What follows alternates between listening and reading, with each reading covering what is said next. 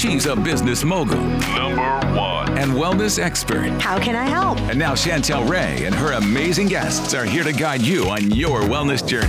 Time to level up. Welcome to the Waste Away podcast.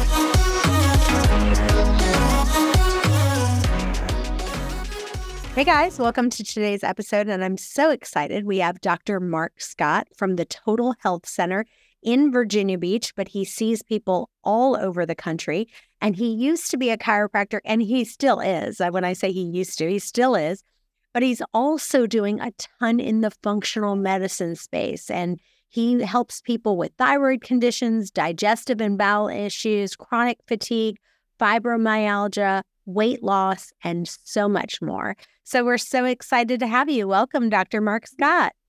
Thanks for having me. It's always good to be here with you. We've done a couple of these in the past, and I've always enjoyed it. Yeah. Well, what I want to talk about today, it's funny because a friend of mine said to me, she said, how are you doing? And I was going into the gym actually, and it was my trainer, and she's like, how you doing today? I said, well, I kind of feel like my health feels like the stock market. I just have like lots of highs and lots of lows. So I want you to talk about a little bit about rheumatology and joint pain, because I'm hearing so many of my friends, the one thing I'm hearing over and over again, I guess all my friends are getting older now, and they are feeling joint pain more than ever. And people are coming up with autoimmune issues like never before. I have a good friend of mine. He went and got all of his lab work done. He literally, his hips were not even moving. He couldn't even hardly get out of bed. He ended up having to go to Johns Hopkins, and they found out he had an autoimmune disease that, is very rare, and they diagnosed him with that. But the lab work didn't show anything. So what would you say for someone who maybe their lab work is not showing anything, and they're like, but I feel miserable? Well, we have to realize that, conventional care is really about a diagnosis. So they're looking for a named disease. So if you have a disease that hasn't been named yet, then they're not going to find it. So again, they're looking for some kind of pathology that they have a record of, that they can treat with some type of medication. So with autoimmune diseases, and generally, the latest trend in conventional care is immune system suppressing medications. So you see a lot of these ads on TV, and they clear up your psoriasis and whatever, but a lot of these are immune suppressants, which in autoimmune diseases, when your immune system is going haywire and is attacking your own tissues. So when you suppress the immune system no longer attacks the tissues, but you can't go around with the suppressed immune system. So it's really not getting to the root cause of the problem. And that's where functional medicine shines, because with a functional approach, the goal is to figure out why, so your conventional doctor just wants to know what it is. So you go to your doctor and say, I have this pain, and they're going to do testing and labs and say, okay, you've got, rheumatoid arthritis. And what's the treatment? Well, or what causes it? Well, no one really knows. We don't know what causes it. Genetics, blah, blah, blah. And, but the treatment is this Humira or whatever the medication is that suppresses the immune system. With a functional approach, I see lots of autoimmune cases, but I really don't care that much what the diagnosis is, which is kind of odd for people to hear, because they feel like that's so important. Like, I want someone that treats rheumatoid. I want someone that treats Hashimoto's. I want someone that treats Graves. But that's just not how the body works. So, when your immune system starts to go haywire, it's going to attack the weakest link in your system. So if your weak link is your thyroid, then you develop Hashimoto's or Graves. If it's your joints, then you might develop rheumatoid arthritis. If it's the covering of your nerves, then you end up with MS. But they're all variations of the same immune system dysfunction. And that's why a lot of times people, or doctors will say, if you have one autoimmune disease, you're a higher risk of developing another autoimmune disease because of that. And a lot of times patients will come in and say, oh, well, you can't help me because I've had my thyroid removed. One of the treatments for Graves is to remove the thyroid. And they say, oh, well, but that stops the thyroid from being hyperactive, but your immune system is still going haywire. And that needs to be figured out. So that's where functional medicine shines. And that's, what we try to do is look to, okay, what can be cause the immune system to go haywire? And there's lots of different things that can do that. So as far as diet for the autoimmune system, I've heard of the autoimmune protocol, which is called AIP, which is basically kind of a paleo diet, but a lot more strict, where they say, okay, you are not going to eat any grains. You're not eating any beans. You're not eating any nuts or seeds or even nightshade vegetables. That means like no tomatoes, no potatoes, and dairy are completely avoided. And they say that combination, and even they say alcohol and coffee as well, and obviously processed sugars and stuff like that, but that people literally feel like a whole new person. Like, yes, they might still have this autoimmune disease, but that autoimmune protocol diet, they at least can kind of get out of bed. They're able to do things. Have you seen the same thing? Is that the best diet for autoimmune? That you just have to be real strict with it, or what is your opinion on that? That's a great place to jump in, because really what it comes down to, one of the main drivers of immune system dysfunction is gut dysbiosis, or, imbalance in the gut bacteria, a leaky gut, something going on with your intestines. So the autoimmune protocol is a way to avoid all the possible things that could be irritating your intestine. So the way I describe it to my patients is, first we'll test them to see if they have, damage to their intestinal lining, if they have gut dysbiosis, if they have some of these things going on. So what are the tests, before you move on from that, what are the tests that you do to see if somebody has theirs? Yeah, so typically what I'll do is I'll do initial workup, and that initial workup will kind of guide me to what areas of the body we might need to look at first. But if we're looking at the gut and we are having indications that there may be, parasites or pathogens or some other gut dysbiosis, there's a stool microbial profile that I look at that is going to look at everything from your good bacteria to your bad bacteria, the balances of the good bacteria, the balances of the bad bacteria, molds, fungus, yeast, parasites. See if any of that stuff is contributing, because just a parasite alone could be a chronic immune system stress that you could have for years and not even know that it's going on. So some of these hidden infections, so whether it's even something like Lyme's disease or, some other virus that's kind of under the surface, it's constantly stressed out the immune system. And then another common test I'll do is looking at different food sensitivities. But one of the tests I like is more looking at the mucosa of the intestinal lining, not the blood. So a lot of, you can go online and do food sensitivity testing. And in my opinion, those are not that accurate for multiple reasons. The lab you use, there's lots of labs out there. Some are better than others, and how sensitive they are. But even more importantly, just looking at the blood, if you say you have a leaky gut or some damage to the intestinal lining, there's undigested particles getting into the bloodstream, and that's going to show up on the test. But that's not really the cause of your problem. That's just a side effect of the leaky gut. So what I found is that usually the things that are the foundations or the start of the gut problem, which then starts the other food sensitivities, are found in the intestinal mucosa. So we're looking at the antibodies in the intestinal mucosa, and that's going to give us a little better information as far as, what started this whole thing. If we get those things fixed, then a lot of times we can reintroduce a lot of these other foods. So with the autoimmune protocol, most of my patients, let's say 90, 100%, don't have to be on the autoimmune protocol forever. So we use that for a short period of time to get the gut healed. And once it's healed, they will reintroduce a lot of those things. But we will identify what are the main contributors that you need to avoid for life, or else this will come back. So that's how I look at the autoimmune protocol diet. Mm. Yeah. So as far as, well, let me read this question. And this is from Cindy. It says, I try to use everything with a natural route of things. My friend has rheumatoid arthritis and she has a doctor giving her medicine. And I looked it up and it says it's used for parasites. She's starting to take hydroxychloroquine. And I looked it up and it is a drug used to help with parasites. I believe I have parasites as well. And I'm trying to figure out, would this be good for my rheumatoid issues?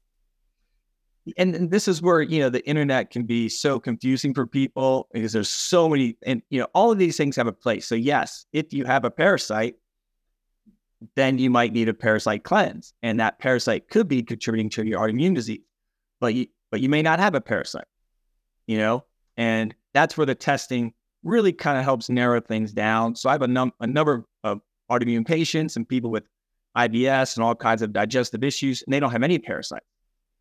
And then sometimes you'll have people that they don't have any real gastrointestinal disturbance that they're aware of. They feel fine symptomatically, but when you test them, you find they have it. So I think that's where sometimes it's really understanding the testing and then not also navigating all the different tests that are out there can be very confusing as well. Do you think that some of the parasite tests that they don't find the parasites, even though the person might actually have parasites?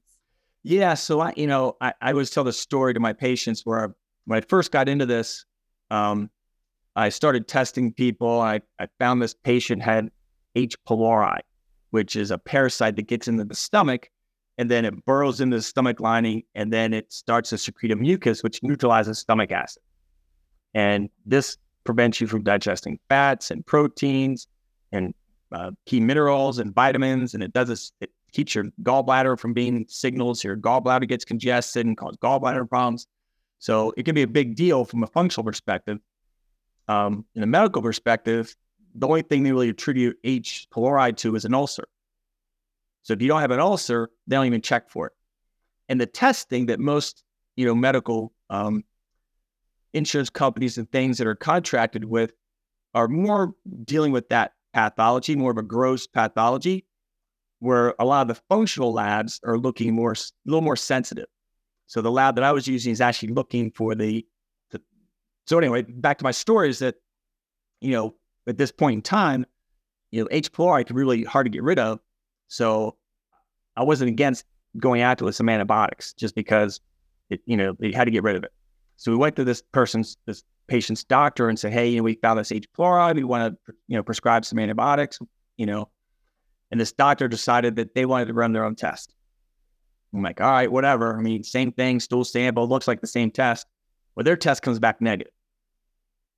So now we're like, well, now what? This test is negative, this test is positive. How do you know what's going on?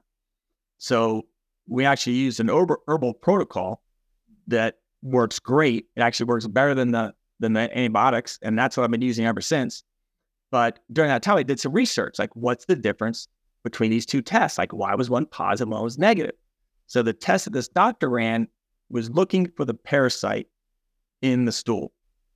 The test I ran was actually looking for like the DNA that's coming off the parasite that's kind of fluffing off into the stool and coming out. So the test I was looking at was much more sensitive than the test this doctor ran. And that's where sometimes you can say, well, I had that test, I don't have it, but I have all these symptoms. And that's where if you don't do the right testing, sometimes you can keep spinning your wheels. So give us some of the symptoms that someone would have if they had H. pylori, and what was the name of the test that you used to treat that or to find out if they had it? So it's, I'm not even sure exactly now which test it was, but it's just an H. pylori test.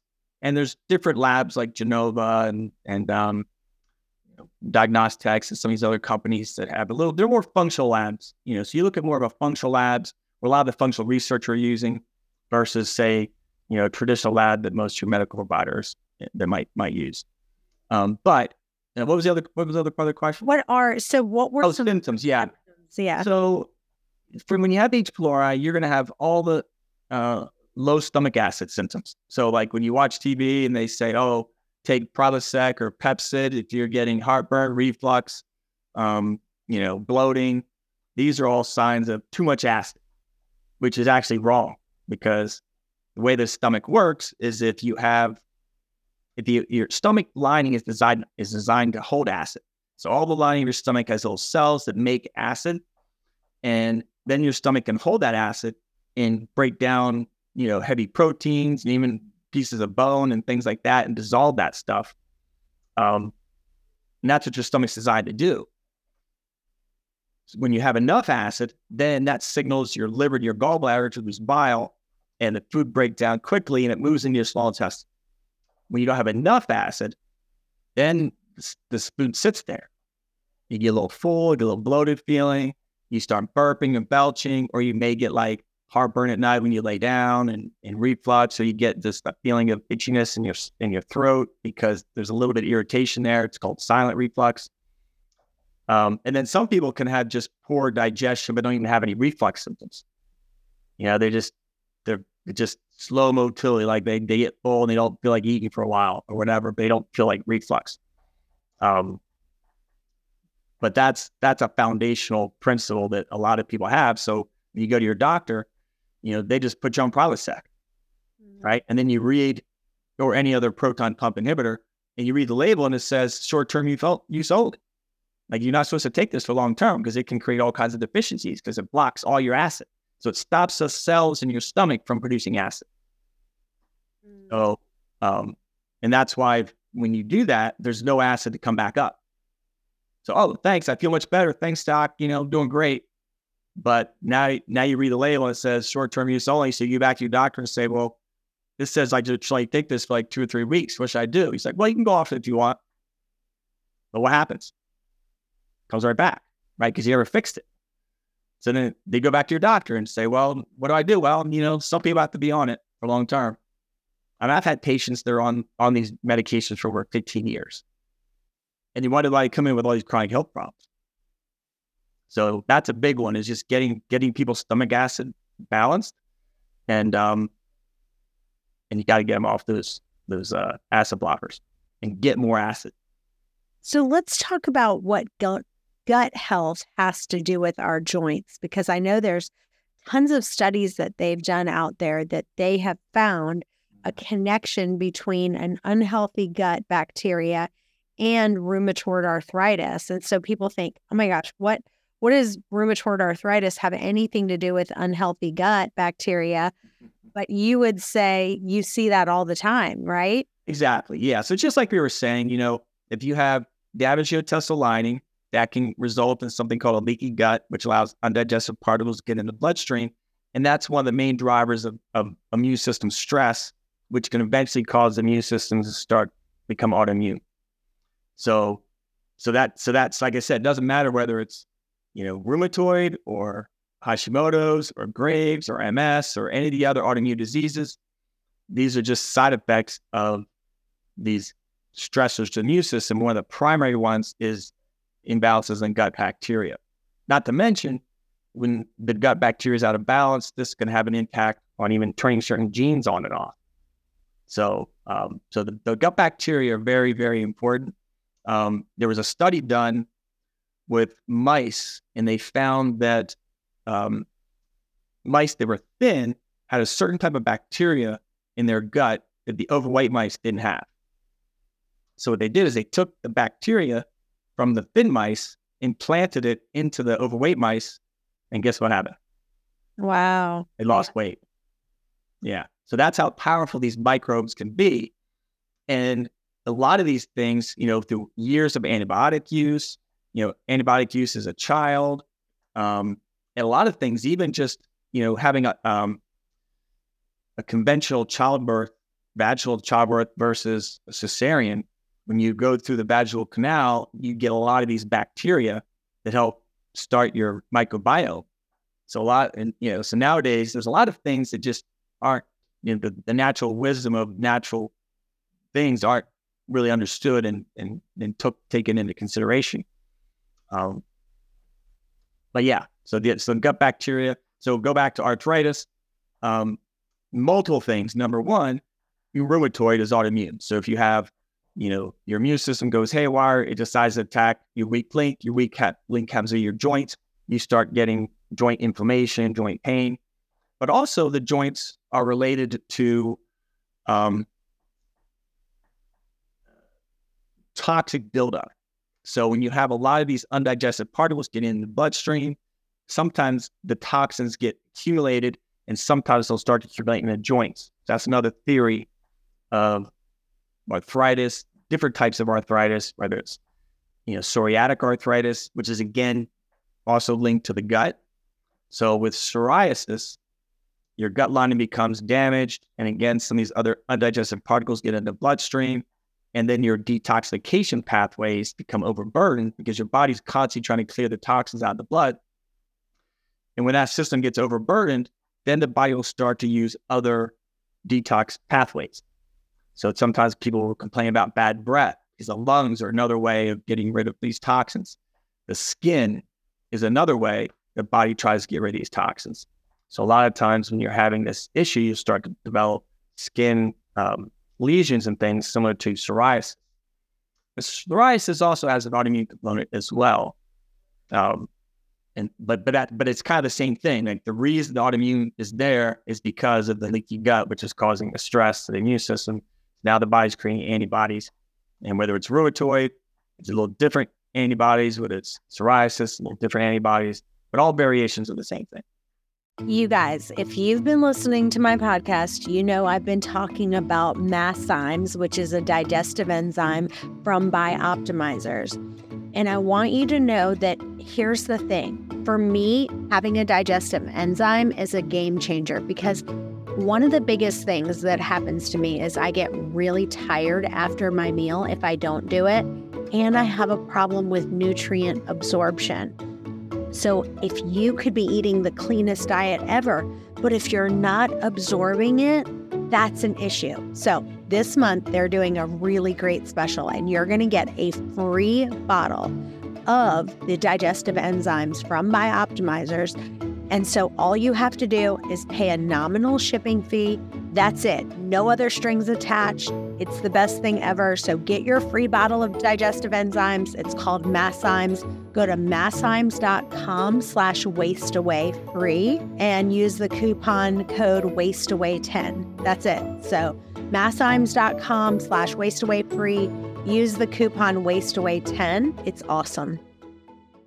So one of the things, how every other commercial is really, it's about either like Humira or, one of these commercials that are talking about autoimmune. I mean, it just literally seems like every other commercial is about that. And one thing I was telling my husband is it seems like all of them say that one of the side effects is diarrhea. And I said to him, I bet you anything that these pharmaceuticals, all they do is like just give you such bad diarrhea that it's just cleansing out your gut and it's just cleaning out all those toxins because, I meet people all the time and they're like, even, my grandmother, she's 102. And I said to her, how often are you going to the bathroom? And she's like, recently it's been, I used to go, every day, sometimes twice a day. And now I'm, sometimes only going every other day because she's moving less and less. And I'm like, man, that is not good. Like even just every other day, that's a major problem. So what do you suggest people do to make sure they're really going to the bathroom? Like my mom, she's in perfect health, and she says she eats about twice a day, but every time she eats, she poops. Like it's literally like clockwork. Like she eats and poops. And I always say that's kind of one of her claims to fame. What do you suggest for people to really be regular? So, I think there's all kinds of talk about regular and what's regular, what's not regular. But generally what I try to recommend is at least kind of going once a day and having, a normally formed stool, which means it's not loose or falling apart, it's not floating, or it's not just super hard and kind of pebbles, somewhere in the middle. And again, it's not exactly perfect, because sometimes people get kind of caught up in like, is it perfect or not? And that's where kind of going like twice a day may be fine. I find that if you're going like after every meal, some places, some sources will say that's good. I'm not so sure. I think sometimes that can be a sign that there's something you're eating is an irritant. So a lot of times people say, oh, as long as I eat blah blah blah, I go fine. But they don't realize that what they're eating is an irritant. And that irritant is causing the body's trying to get rid of it. So when your food doesn't go through the colon and the small intestine in the right frequency, it can't absorb the nutrients that it needs. So going too frequently or having diarrhea to kind of clean the system out isn't necessarily ideal. But how do you fix that? So and again, it just depends on what the issue is. So number one, let's look for food sensitivities. Number two, let's look at, is there some kind of bug or parasite? Is there something that you may be doing that you don't know about? And then working towards retraining the intestines. So another good story is that, the intestines has like its own brain. So the nervous system, there was a study where they found that, it was like in the war somewhere, and they had a bunch of people that were like paraplegics, and they had to have enemas every day to go to the bathroom. So every day they would, give them an enema about the same time, and then they would go to the bathroom. And then there was something happened with the war where they couldn't get the enemas, or something happened, and they found that like a large percentage of people were still going at the exact same time every day, because the nervous system in the intestine had created this habit. And a lot of people will tell you, like, yeah, I get up, my clockwork, I get up, I brush my teeth, I go to the bathroom or whatever, like every day at the same time or whatever. And that's part of what you want to do, because when you start getting constipated, you're going like every other day, that almost becomes like your new normal. So you have to retrain that. And sometimes we'll use like magnesium or something to help kind of soften the stool up and get them going a little more frequently. And then once you get a rhythm down, then you can slowly start to back off of the magnesium, and then they start going more normal and create a new habit. There you go. So yeah, those are just some of the things we could do. Yeah, and I think, people don't realize like your nervous system, your hormonal system, your immune system can all affect like why you can't poop, like how much caffeine you're using in a day, how much sleep you're getting. Like there's more issues that people don't, think about. But I personally, for me, if I'm feeling remember I said like highs and lows, right, feeling like $1,000,000.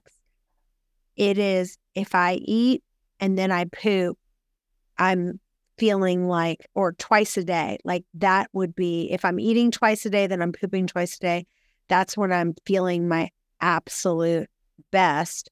Yeah. I talk about like kind of what your poop look like. Every time I poop, I always look at what the stool is. So talk a little bit about what your poop should look like, as far as like how long it should be, what color it should be, and what are some of the colors, like if you say, it's floating or different things like that, like this is a problem. Well, yeah. So I think, that's where I say, like, sometimes I don't get quite as dogmatic about that as some practitioners might, because I think it depends on a lot of different factors. So if you're eating a lot of fiber and you're eating a lot of vegetables, say, you may have a larger volume of stool, where if you say go carnivore, you're not eating a lot of fiber and your stool is going to be smaller, and it may be maybe a little bit firmer, right? So it really depends on all these different factors, but in general, you don't want your stool to be floating. So if your stool floats, that means What does that mean? you're not digesting fat. So there's fat, the undigested fats are getting into the stool. And that's where like low stomach acid, not signaling the liver and gallbladder. And the bile is a very big detoxifier.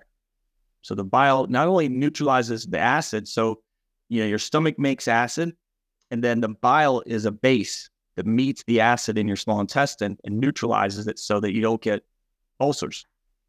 And that's why when they look at H. pylori, they associate with ulcers because you're not signaling the gallbladder, so therefore the acid that you do, the little bit of acid gets into the stomach, and that's causing irritation. So when you make bile, it neutralizes it, but it also is a big detoxifier, which helps pull toxins out of your stool. If you've had your gallbladder removed, again, another one of my pet peeves is that, we need your gallbladder. So we need to learn, how do you save your gallbladder? Not just take it out. Like, oh, you got pain here, let's take it out, and then, oh, that wasn't it. Well, whatever, you don't need it anyway, and then people don't have a gallbladder and they don't digest fats very well. So the fatty acid imbalances happen and they don't detox well. And that could be a challenge, going forward. So, but yeah, so if your stool's floating, then it's too much fat in the stool. So you don't want that. If it's super firm, then it's moving through the small intestine, or the large intestine, too slow. And so the longer it stays in your intestine, the colon will pull water out of the stool and make it too firm. Or you're dehydrated, right? So if you're not drinking enough, then you're going to have a firmer stool. That's why you want to learn how to hydrate and hydrate properly. And that many times is all people need, because a lot of people just dehydrate and don't realize it. So I think, it doesn't have to be perfect one way or the other. Just kind of somewhere in the middle, and depending on how much fiber you're eating and how much water you're drinking, I can tell you a little bit about what's going on. Yeah, that's a good point. I heard that it's insane how many people are getting their gallbladders removed, like massive amounts. But basically, isn't it pain in your upper right abdomen? Like if you're having pain there, and it's just like a sharp pain there, that would be where your gallbladder. Yeah, and it's just, again, it's one of these things where, in medicine, they're taught that your gallbladder isn't really that important and that you can be fine without it. Just like you're fine without your thyroid. So they take the thyroid out a lot. You get a nodule or goiter, they just take the whole thing out, and you get some pain in your gallbladder. But a lot of times, the dysfunction, I mean, the gallbladder does need to be removed sometimes, so let's be real. I mean, if it's necrotic or it's really dysfunctional and it's damaged, then you'd have to remove it. But if we understood how important it was and we looked at it a little closer, we might see, okay, there's some dysfunction here. We need to fix this, where again, our conventional approach isn't really taught that. And they wait until it gets so bad that they have to remove it. But that's a big one. And a lot of times, they'll just remove it because they think that could be the problem. I've had patients come in and say, yeah, I had this pain, and they told me about gallbladder, went and had it removed, and then I still have the exact same pain. So, and when you don't think it's that big a deal, then you don't think twice about removing it. So it's just part of the training. I think if I can get in with all the doctors in their school and teach them about the gallbladder, why it's important, and why we need to save it, how to save it, how to diagnose it early, that could be huge. So what would you say is kind of your favorite diet? Like if some people are having all of these, psoriatic arthritis or rheumatology or thyroid issues, what have you seen in general kind of is the best diet that you recommend some of your patients on for them to be in optimal health? So that's also a really great question, because, one of the main principles I try to help teach people is that, every diet has its place, and, what works for one person may not work for the other person. So there's no rheumatoid diet, there's no MS diet, there's no Hashimoto's diet. And that's kind of how, our conventional approach looks at things. So when you read the internet, everybody says, oh, everybody should be a vegetarian, or everybody should do keto, or everybody should do this. But the way I look at it, these are just tools. and that each person is a little bit unique, and some people do better on certain things than others. You know, some people have an immune reaction to certain vegetables. And, you know, some people are like, oh, well, vegetables are healthy. Maybe not for this person, right? And some people have immune reactions to even certain meats like chicken or eggs. So again, you know, if you're just saying, oh, everybody should be paleo, or everybody should be vegetarian, or everybody should be keto, or everybody should do whatever, I just don't look at it that way. So there's no one diet that is the best for each person. And bigger to that point, I'd say, is that, you know, we need to cycle our diets. So this is where, you know, people get so dogmatic, like sometimes just changing things up is what we need. So if your body is constantly eating a large amount of carbohydrates, then your body starts to get overburdened with carbohydrate processing. Your receptors start to get desensitized, and then you start developing like insulin resistance, and you start getting, you know, overweight and diabetes, these other problems. But if you go super low carb for a while, that kind of resets your receptors, and then you could go back to eating carbs and you get the benefit. So there's benefits to eating carbs, and there's benefits to, you know, being keto. But people change, they say, oh, like keto, I felt great. And then they just said, that's it. That's all I need to do. Then they do that forever. And then after like a couple months or however, they start feeling bad again, but it can't be my diet because I'm keto and it's the best. You know, or same thing with vegetarianism. Like, you know, you change it up and you do just nothing but fresh vegetables. You feel great. Then you get stuck on that for life. Then you end up with these other deficiencies and imbalances. So you need to cycle through different diets at different times. So I don't try to put someone on one diet. I say, okay, we're going to do this for a short period of time to heal your gut, or to use, you know, we need to get all the carbs out of your diet, and we got to get some ketones flowing and reset your carbohydrate receptors so that you can process carbohydrates more effective and become more insulin sensitive. And then when you start to introduce carbs back in, you get a lot of benefits from the carbs, where before they were actually a problem. Where if you stay keto for too long, then that starts to become a problem. And you got to get out of ketogenesis, and get into eating carb burning to get that fixed. So one of the things that I've done myself is I've taken some of those different, you know, food allergy tests.